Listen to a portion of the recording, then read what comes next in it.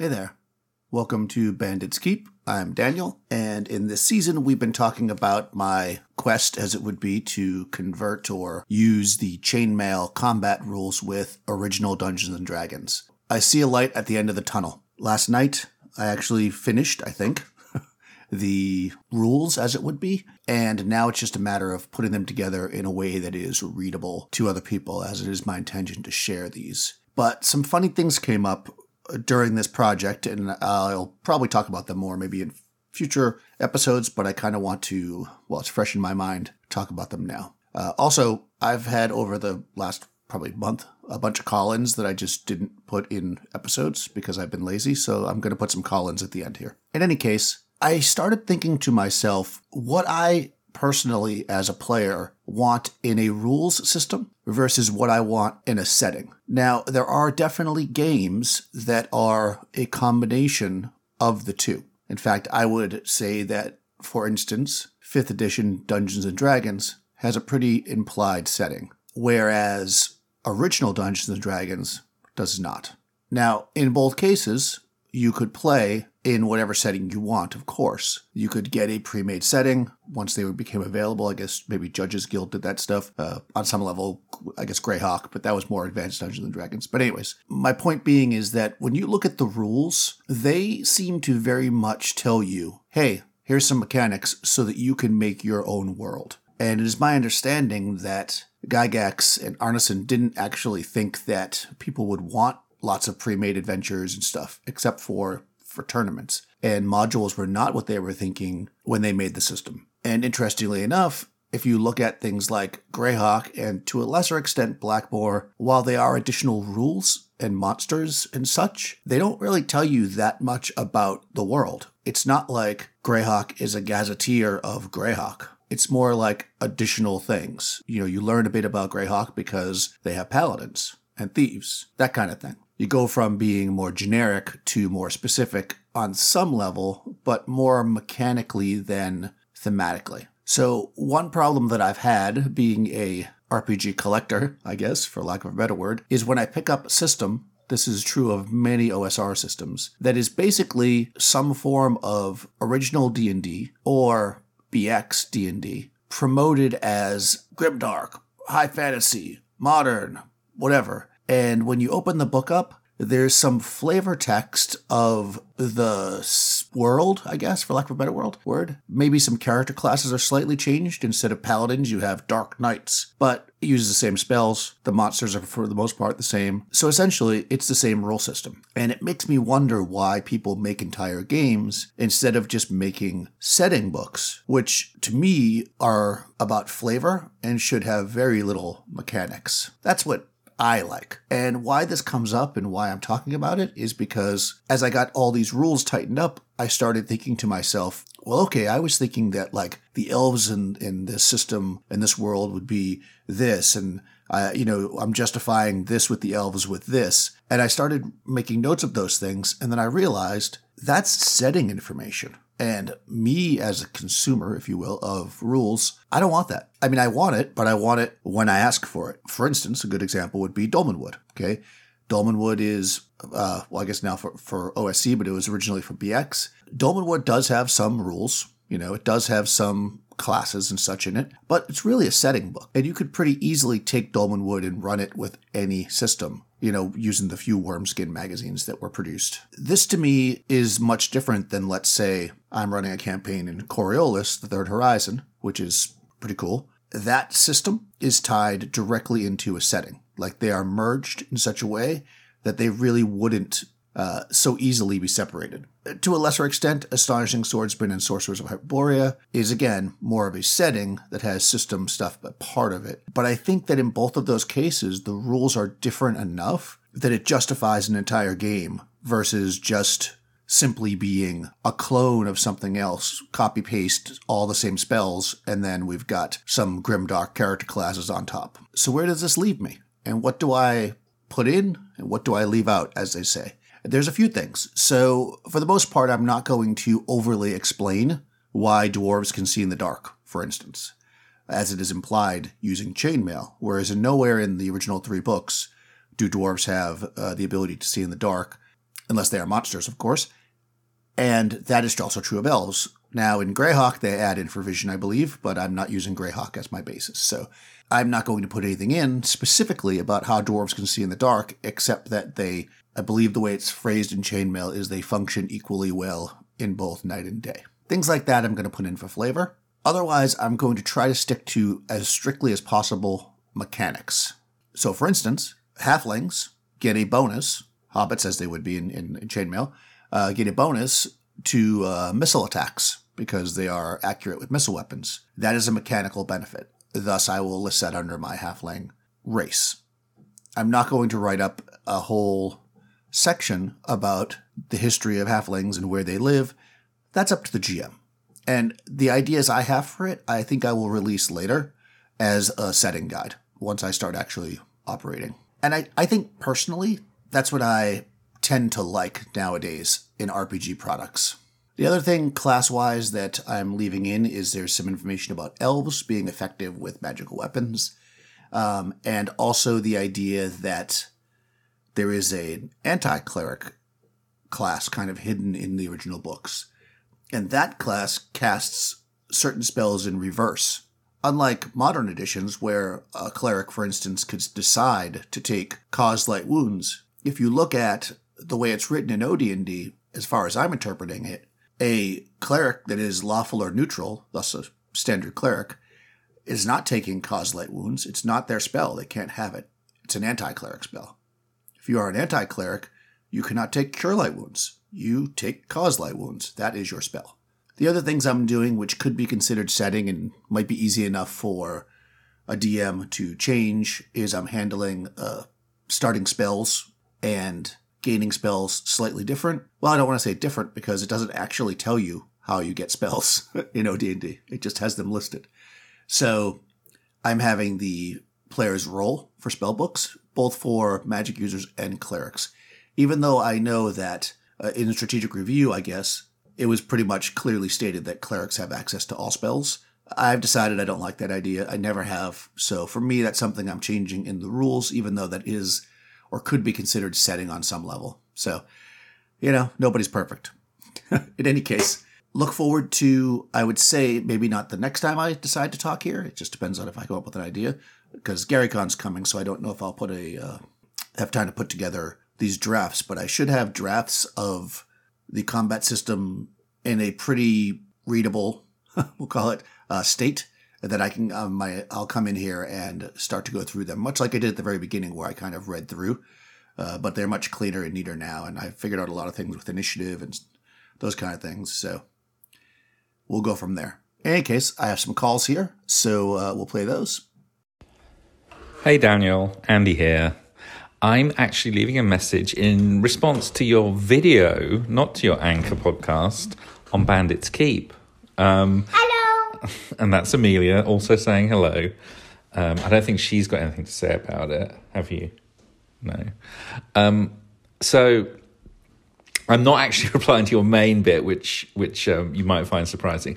I'm replying specifically to you talking about White Plume Mountain, because I have that original module from 1979, whenever it was, 1979, I think, 78. And it's always been one of my favourite modules. Always been one of my absolute favourite modules for 40 years now, 38 years, until I ran it, Daniel. So anyway, everything about it I loved. The Jeff D art. It's written by Lawrence Schick, as I'm sure you know. It was actually his application, his job application to TSR. It was basically, I think he wrote when he was like 17 or 16, God knows, very young. And he just threw in every single idea he could. And it's full of great ideas. It's absolutely packed full of great ideas. But man, it doesn't hold together when you run it. And here's the terrible secret. And look, it's probably because I'm a crappy DM, and I'm sure you can make it interesting, but my players got bored. They got bored after about 4 sessions, and so we just packed it in. And I was really sad about that. Really sad, because it kind of killed something. When I Sorry about that. Amelia wanted to get on the action there. Yeah, so I don't know. Maybe if I ran it with a different group, it might be better. But that was my fairly long-term D&D group. We knew what we liked, and I felt it would work. And didn't even get to the bloody shark tank room or whatever, the manticore shark. Oh, that's such a great room. Didn't get to the bloody the room with the swinging pendulums in. We did do one. I think there was one good moment. I made the Sphinx. There's a Sphinx you meet at the beginning. I made him a bit like Marvin, the paranoid android. Super intelligent and super depressed, and he'd been there for millennia. And that was fun, but nah, didn't work, man. Not for me. I hope it works for you. Go for it. Okay, that was Andy Goodman from Expedition to the Grizzly Peaks. That was a while ago. Sorry, Andy. Finally getting around to it now. I can't remember if we actually talked about this or not in person, but yeah, it's a very weird and interesting module, and I'm curious how you ran it. If you just said, hey, we're going to run White Plume Mountain and drop the players into it. Yeah, I'm not sure it works as well like that. And I know that's probably how it was intended to be used, but the way I used it originally, because I actually have run it pretty successfully in 5th edition at that, I ran it for my long-running group, and I made those weapons that they needed to get there. Instead of it being a quest to go get weapons for somebody else, I made them part of my overall, long overarching plot to world ending if they didn't do something plot. So that, of course, gave them a reason to be there. And I think they had a great time. I actually did ask after you sent this message, and they all seemed to respond with, oh yeah, it was great. Maybe it's just, it's group expectations. It's definitely not a go in and kill stuff module. And what I will say to anybody listening to this, if you are running 5th edition and you want to run White Plume Mountain, I do not recommend Tales from the Yawning Portal. They basically just copied and pasted all the text and switched out a couple of stat blocks and didn't change it enough. And the reality is that when you're running a dungeon that is about exploration and about that kind of thing, like traps and tricks and stuff, and it's an old school dungeon, you need to change it, or else a 5th edition party is just going to walk right through it. Perception checks and characters just being better at stuff. Even the length of time. There's like you talked about the swinging room. It basically has the timetable for the swinging to be, I think, like once every 30 seconds or minute or something like that lava shoots up. Well, in 5e, they will have made it across the entire thing before it ever shoots up. So I changed that dramatically. I made a bunch of checks. I just kind of looked at it and I was like, all right, they're going to have to make this kind of check to jump across, this kind of check to hold on. If this happens, that's going to happen. And that room was quite dramatic. And I think they lost a magic item down in that lava or boiling water or whatever it is. I can't remember what's down there. The vampire I did not change, unfortunately, and they just walked all over the vampire. He was like too easy to kill. So I wish I had changed that. Everything else was amazing. And the weapons became a big part of the story, each one being intelligent, each one having a purpose. Black Razor being quite deadly, of course. And it was, the group loved it. And then I made it so that the weapons worked together in a certain way. It was kind of like this whole thing. So I had to change stuff, of course, but I think it does have to do with your group more so than anything else. They need to be willing to accept, which a lot of modern groups, except they've only played modern D&D, aren't willing to accept the fact that things just aren't going to work. Like, that's very old school there. It's like, in this room, these spells don't work. You can't do it that way. And again, it wasn't the first module like that I had run for the group. I had run other first edition modules. And by that point in the campaign, I wasn't using anything out of the book. Nothing from the normal monster manual. All my enemies had spells that I created for them. So I wasn't doing anything stock 5e. So maybe that's why we had a better run of it than you seem to have. But yeah, it's still one of my favorite modules. It is definitely wacky and definitely not for everyone, though. So yeah, still one of my favorite modules. Hey, Daniel. This is Taylor over at Cleric Swear Ringmail, calling in from your episode 2 episodes ago, talking about rolling automatically when encountering something. So a while back, I was able to play in a game where I was the party thief. I went into it with the same attitude you talk about, where I'm prodding things with poles, I'm rubbing a probe along the door frame, throwing soot, trying to see if I'm finding a draft. But it started to bog down the game a bit because other players just weren't into it. So what we ended up doing, and I think this was clever on the part of the referee, we established a sort of standard operating procedure. So it was assumed that I was going through this rigmarole as I went along until we encountered something new, where we essentially went through the whole process again.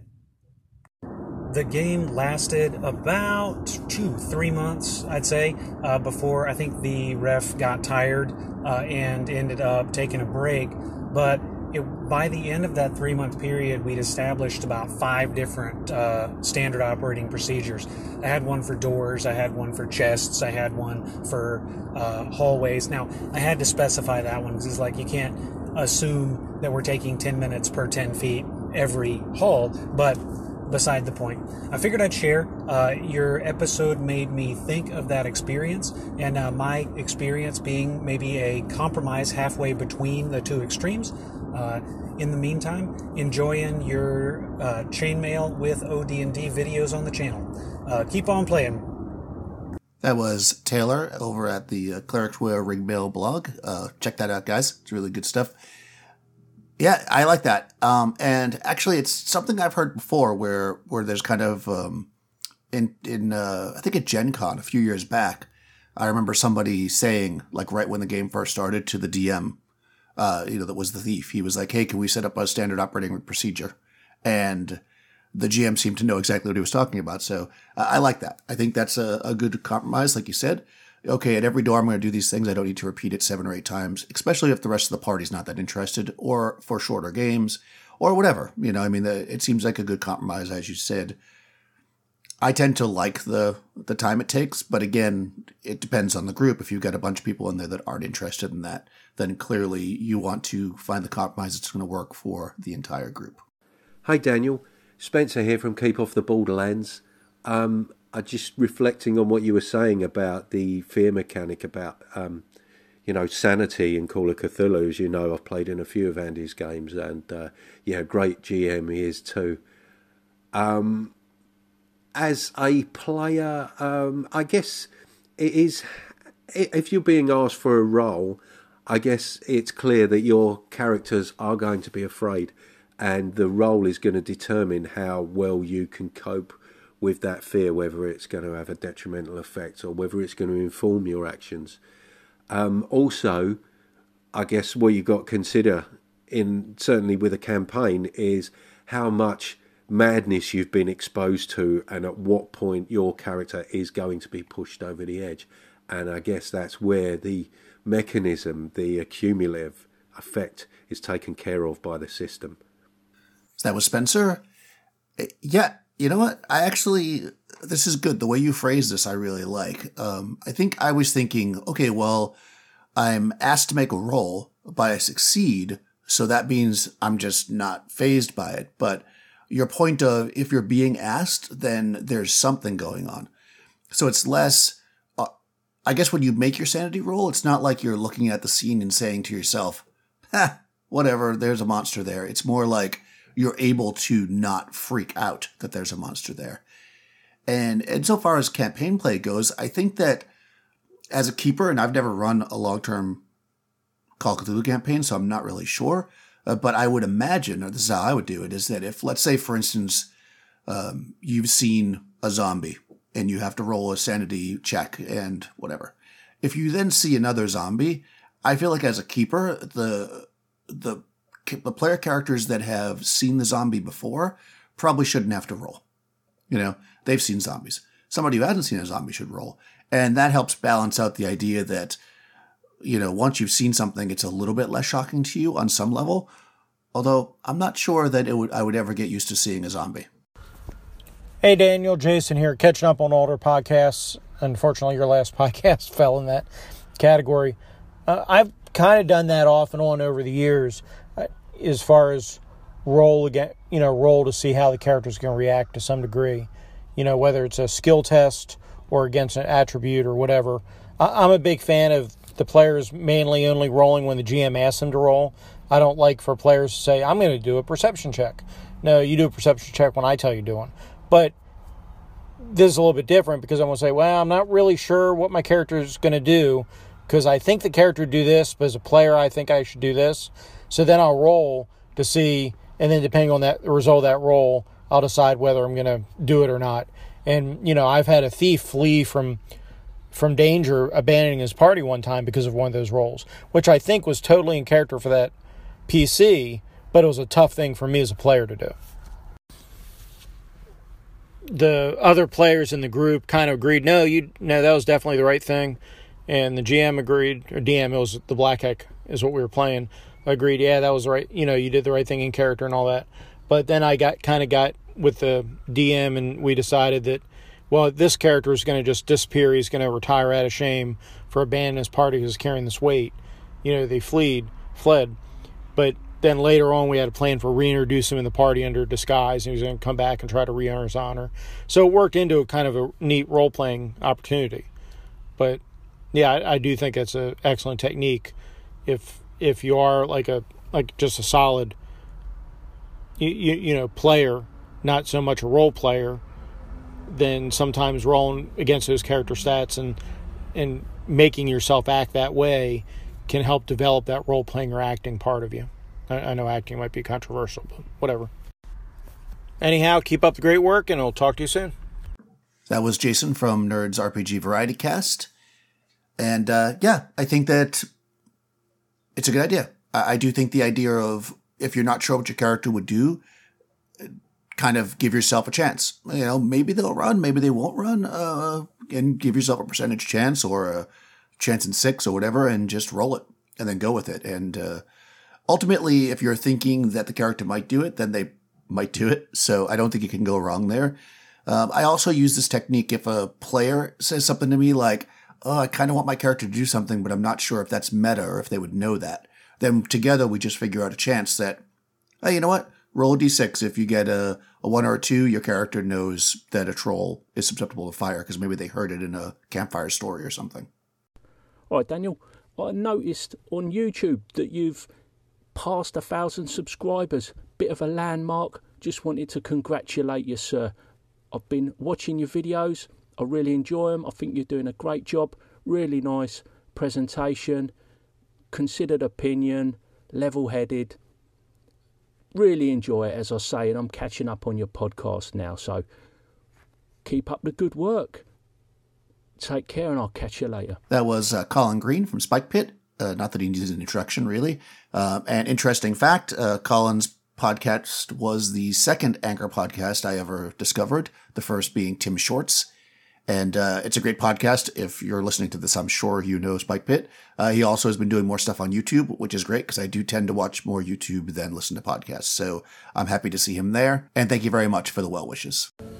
Hey, Daniel, it's Rob from Down in a Heap. It's funny, I'm actually working on my little dragon document this morning, and you are capturing a lot of the approaches that I've been contemplating over the last week or two here. So yeah, I was completely thinking along those lines of using a lot of the